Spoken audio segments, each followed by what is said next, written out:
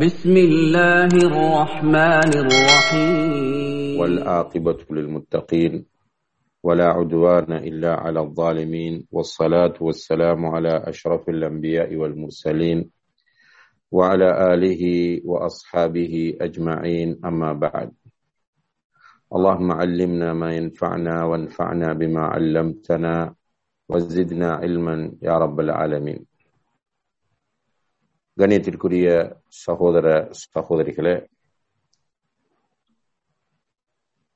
அல்லாஹுடைய பேரருளால் புனிதமிகு ரமலான் மாதத்தை அடைந்திருக்கிற நாம் அந்த மாதத்திலே பல்வேறு நல்லமல்களை செய்ய வேண்டும் என்ற தூய்மையான நோக்கத்தோடு இந்த வகுப்பிலும் நாம் கலந்திருக்கிறோம். அல்ஹம்துலில்லாஹ். இவ்வாறான வகுப்புகள் அல்லாஹுக்கு மிக விருப்பமான வகுப்புகளாகும். இதிலே கலந்து கொள்கிற போது அல்லாஹ்விடமிருந்து நமக்கு சக்கீனத் என்ற அமைதி கிடைக்கும். அவனுடைய ரஹ்மத் நமக்கு கிடைக்கக்கூடியதாக இருக்கும். எனவே அன்புள்ள சகோதர சகோதரிகளே, இந்த வகுப்பிலே நாம் தொடர்ச்சியாக கலந்து கொண்டு பயனடைவதற்கு முயற்சி செய்ய வேண்டும். அல்லாஹு தஆலா அதற்கு நம் அனைவருக்கும் தௌஃபீக் செய்வானாக. இன்றைய வகுப்பிலே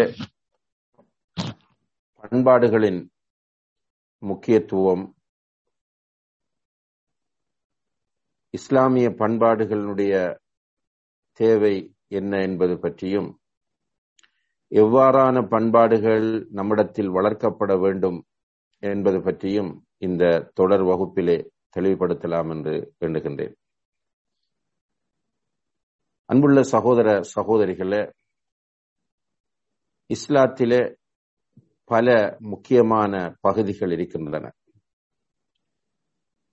இந்த பல்வேறு பகுதிகளுக்குள் அஹ்லாக் என்று சொல்லக்கூடிய ஒழுக்க மாண்புகள், பண்பாடுகள் மிக முக்கியமான ஒரு பகுதியாக காணப்படுகிறது. நபிகள் நாயகம் ஸல்லல்லாஹு அலைஹி வஸல்லம் அவர்கள் சொல்கிறார்கள், இன்னமா புஇஸ்து லிஉத்தம்மிம மகாரிமல் அஹ்லாக். மக்காரிமுல் அஹ்லாக்கை பூரணப்படுத்துவதற்காக வேண்டி நான் அனுப்பப்பட்டுள்ளேன் என்கிறார்கள். மக்காரிமுல் அஹ்லாக் என்று சொன்னால் சிறந்த உயர்ந்த பண்பாடுகள், ஒழுக்க மாண்புகள் என்பது அர்த்தமாகும். இந்த ஹதீஸை நுணுக்கமாக நாம் கவனித்தால், நபி ஸல்லல்லாஹு அலைஹி வஸல்லம் அவர்களுக்கு முன்னால் வந்த நபிமார்களும் இந்த ஒழுக்கத்தையும் பண்பாட்டையும் அவர்களுடைய சமுதாயத்திற்கு போதித்துக் கொண்டு வந்திருக்கிறார்கள். நபி ஸல்லல்லாஹு அலைஹி வஸல்லம் அவர்கள் இந்த ஒழுக்கம் பண்பாட்டை பூரணத்துவப்படுத்துவதற்காக அனுப்பப்பட்டிருப்பதாக சொல்கிறார்கள். இதிலே இன்னமா என்கிற ஒரு ஹர்ஃபை ரசூல் ஸல்லல்லாஹு அலைஹி வஸல்லம் அவர்கள் பயன்படுத்துகிறார்கள். இன்னமா என்று சொன்னால் ஹர்ஃபு ஹஸ்ர் என்று அரபியிலே சொல்வார்கள். இந்த இன்னமா என்பது இன்னமல் அமாலு பின்னியாத் என்கிற ஹதீஸிலும் வருகிறது. இன்னமா என்றால் ஒன்றை குறிப்பிட்டு அதற்காக வேண்டியே என்ற கருத்தை தரக்கூடியது. இன்னமல் அமாலு பின்னியாத் என்றால் செயல்களெல்லாம் எண்ணங்களை அடிப்படையாக வைத்தே அமையும். அதே போல இன்னமா புஇஸ்து லிஉத்தம்மிம மக்காரிமல் அஹ்லாக், நல்ல ஒழுக்க மாண்புகளையும் உயர்ந்த பண்பாடுகளையும் பூரணப்படுத்துவதற்காகவே நான் அனுப்பப்பட்டுள்ளேன் என்று நபி ஸல்லல்லாஹு அலைஹி வஸல்லம் அவர்கள் இந்த ஹதீஸிலே சொல்வது நல்ல பண்பாடுகள், ஒழுக்க மாண்புகளின் முக்கியத்துவத்தை நமக்கு உணர்த்துவதற்கு மிக போதுமான ஒரு சான்றாக இருந்து கொண்டிருக்கிறது. அன்புள்ள சகோதர சகோதரிகளே, இந்த ஒழுக்க மாண்புகள், நல்ல பண்பாடுகள் இவைதான் இஸ்லாத்தினுடைய பிரதானமான நோக்கம் என்பதையும் இதன் மூலம் நாம் அறிந்து கொள்ளக்கூடியதாக இருந்து கொண்டிருக்கிறது.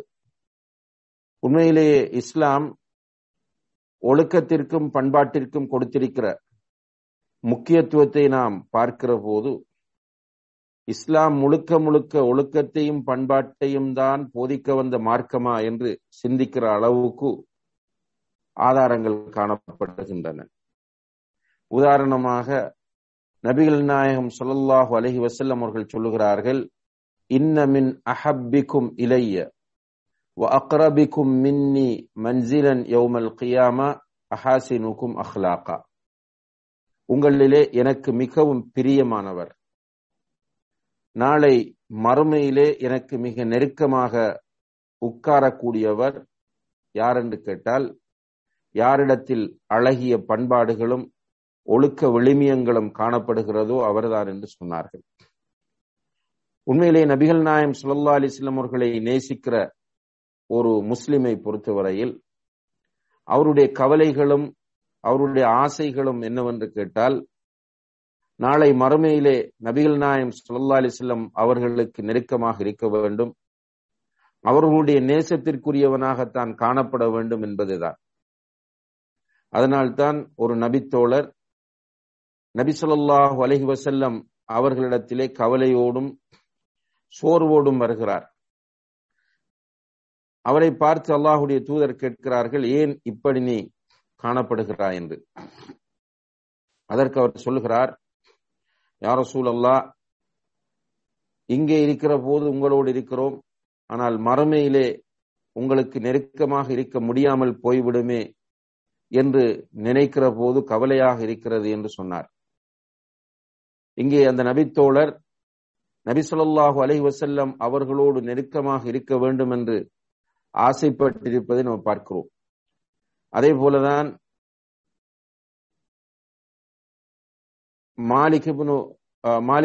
மாலிகுல் அஷ்ஜாஇ ரலியல்லாஹு அன்ஹு அவர்கள் ரசூல் ஸல்லல்லாஹு அலைஹி வஸல்லம் அவர்களுக்கு தஹஜ்ஜுடைய வேளையிலே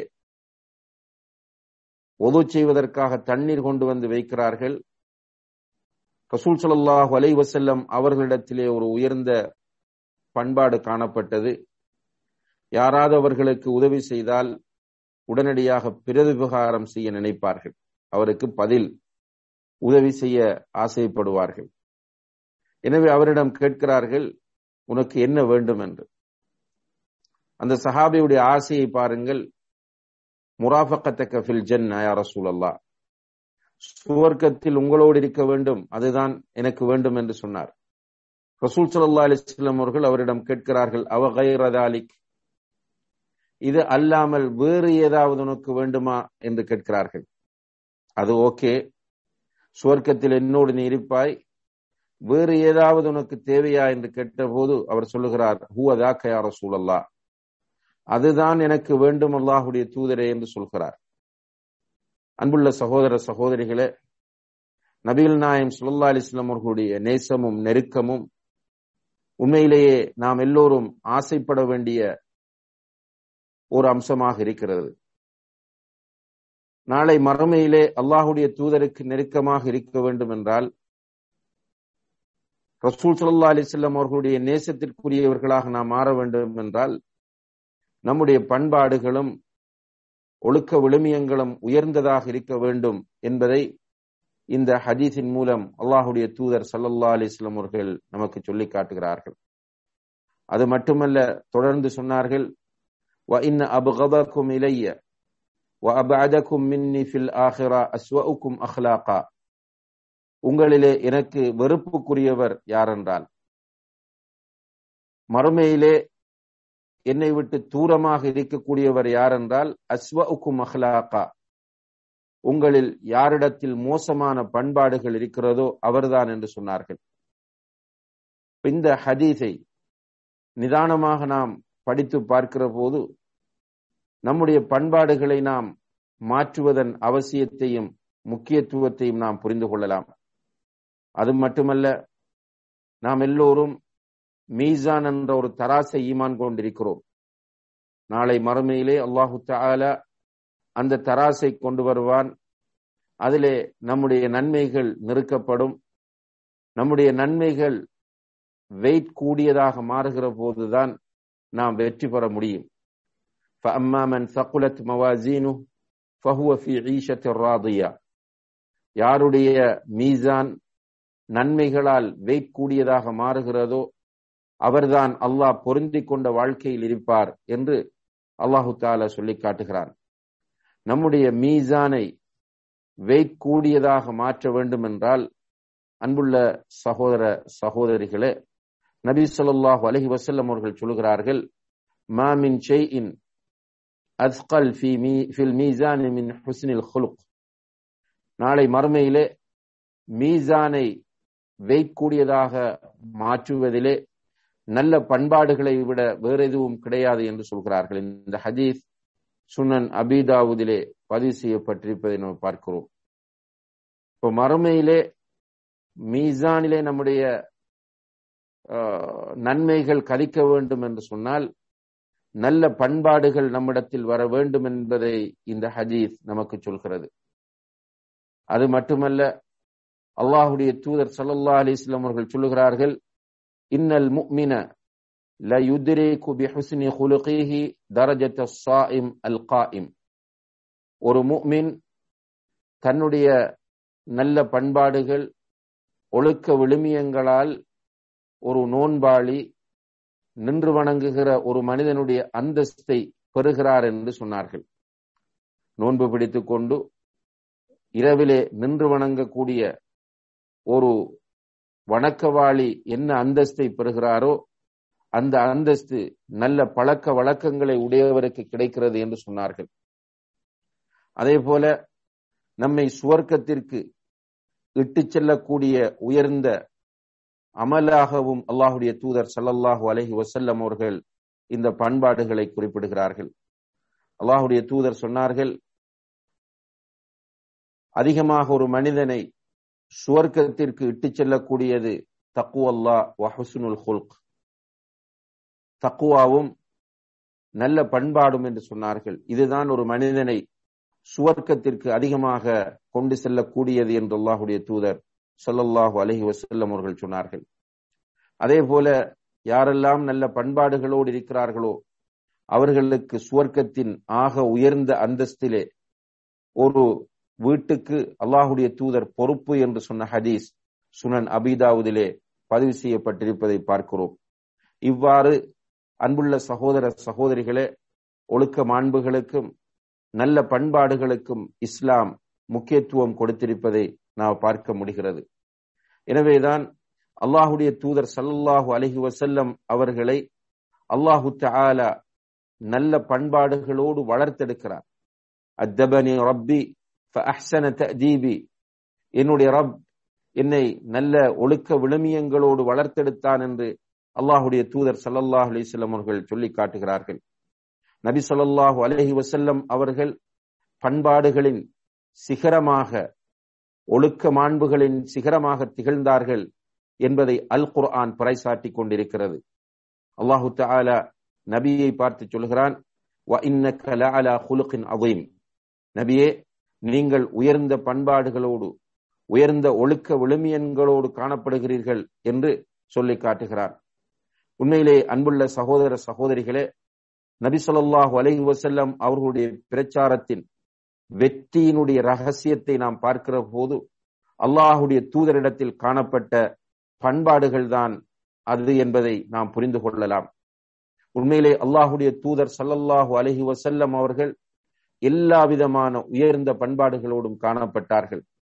அவர்களுடைய முகம் எப்போதும் கடுகடுப்பாக இருந்ததே கிடையாது. எப்போதுமே ரசூல் ஸல்லல்லாஹு அலைஹி வஸல்லம் அவர்கள் புன்முறுவல் பூத்த முகத்துடனே காணப்பட்டார்கள். மென்மையான சுபாவத்தோடு அவர்கள் இருந்தார்கள். பொறுமையின் சிகரமாக அவர்கள் காணப்பட்டார்கள். எனவேதான் அல்லாஹு தஆலா நபி ஸல்லல்லாஹு அலைஹி வஸல்லம் அவர்களை பார்த்து சொல்கிறான், வலவ் குன்த ஃபவ்வன் கலீதல் கல்பி லன்ஃபது மின் ஹவுலிக்.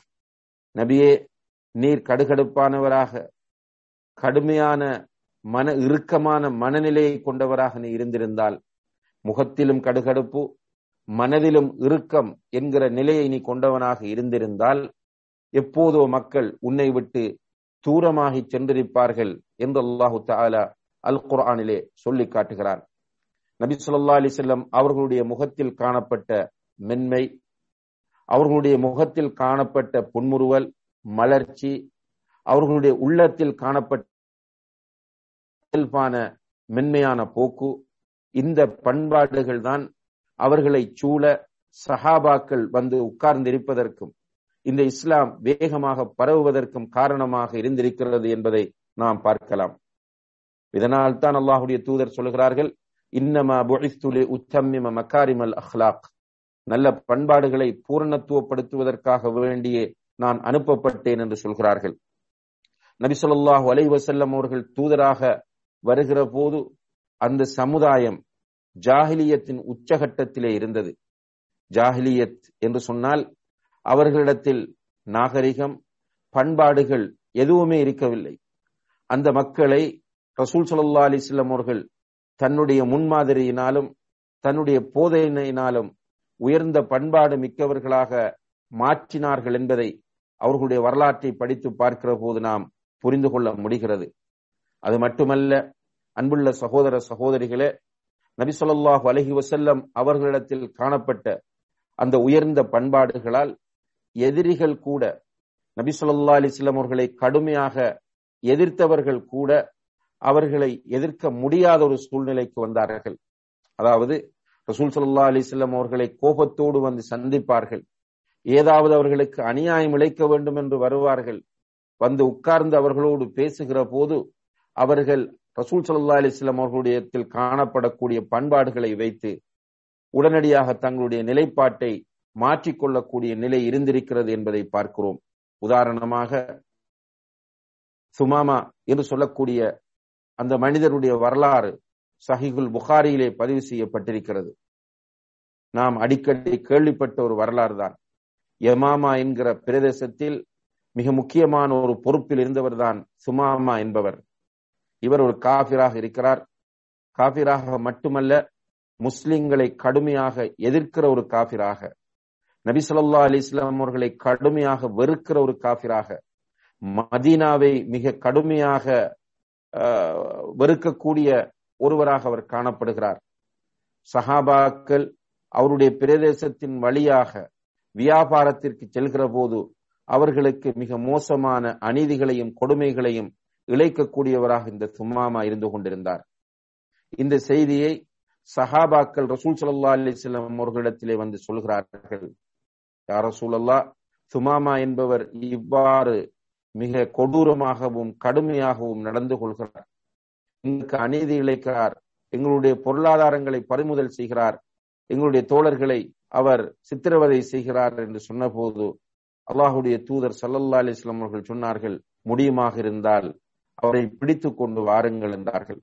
சஹாபாக்கள் சுமாமாவை சந்தர்ப்பம் பார்த்திருந்து பிடித்து கொண்டு வந்து அல்லாஹ்வுடைய தூதரிடத்திலே ஒப்படைக்கிறார்கள்.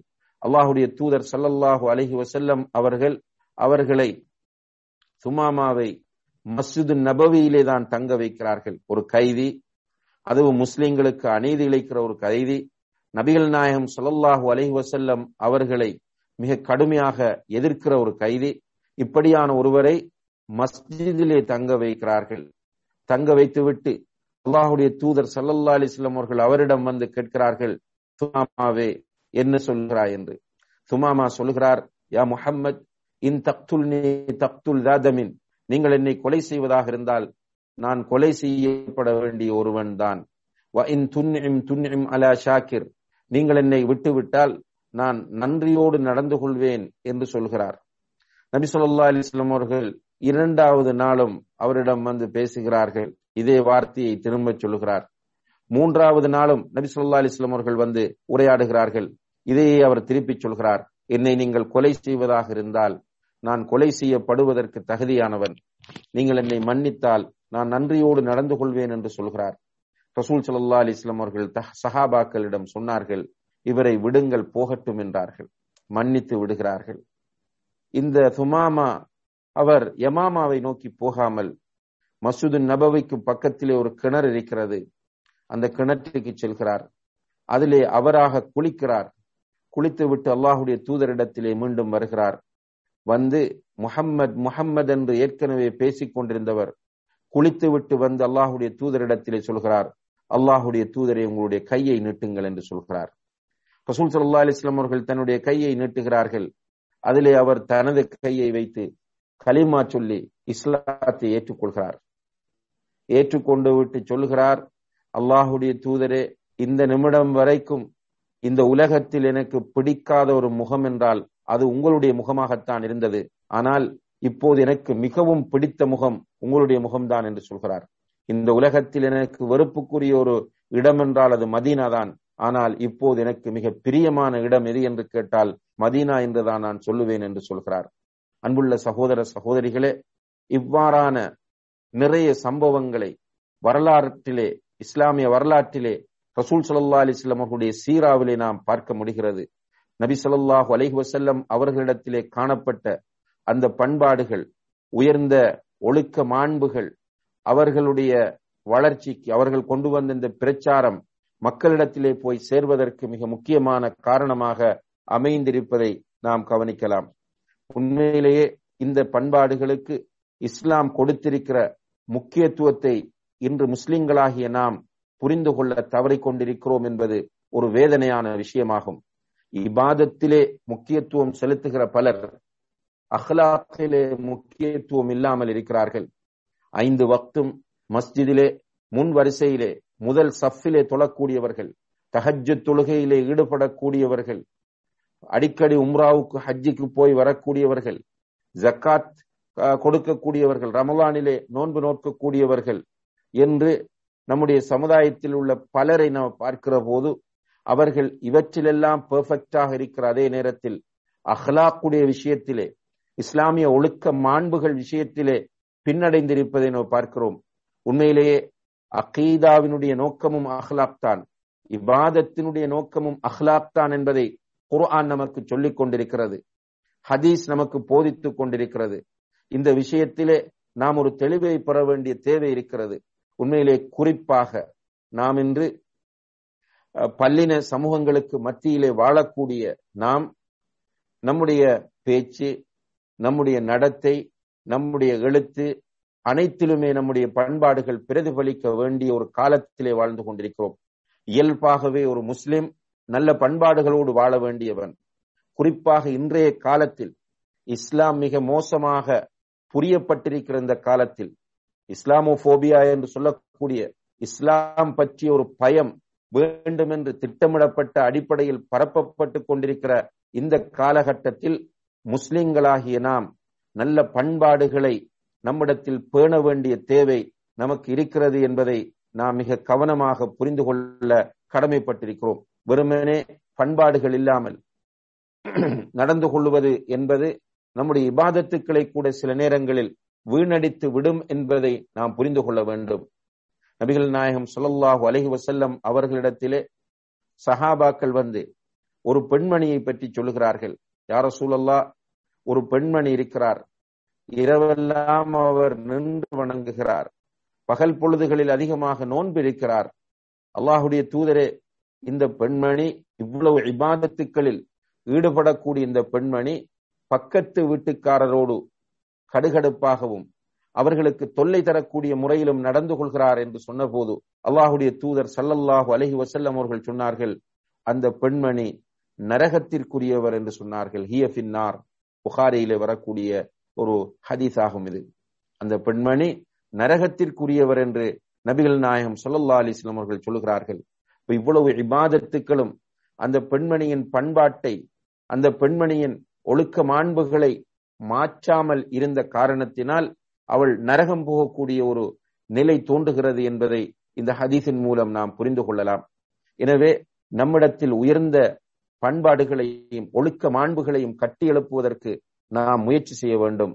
அதற்கு உரிய பயிற்சியை பெறுவதற்கான ஒரு அருமையான காலப்பகுதியாக அல்லாஹ் இந்த ரமலானை நமக்கு தந்திருக்கிறான். ரமலானிலே வெறுமனே நம்முடைய வயிறுகள் மாத்திரம் நோன்பு நோட்பது என்பது அர்த்தமற்ற ஒன்றாகும். நபி ஸல்லல்லாஹு அலைஹி வஸல்லம் அவர்கள் சொன்னார்கள், ருப்ப ஸாயிமின் லைஸ மின் ஸியாமிஹி இல்லல் ஜூஉ வல் அத்ஷ். எவ்வளவோ நோன்பாளிகள் இருக்கிறார்கள், அந்த நோன்புகளின் மூலம் அவர்களுக்கு கிடைத்த பரிசு என்ன தெரியுமா? வெறும் பசியும் தாகமும் தான் என்று சொன்னார்கள்.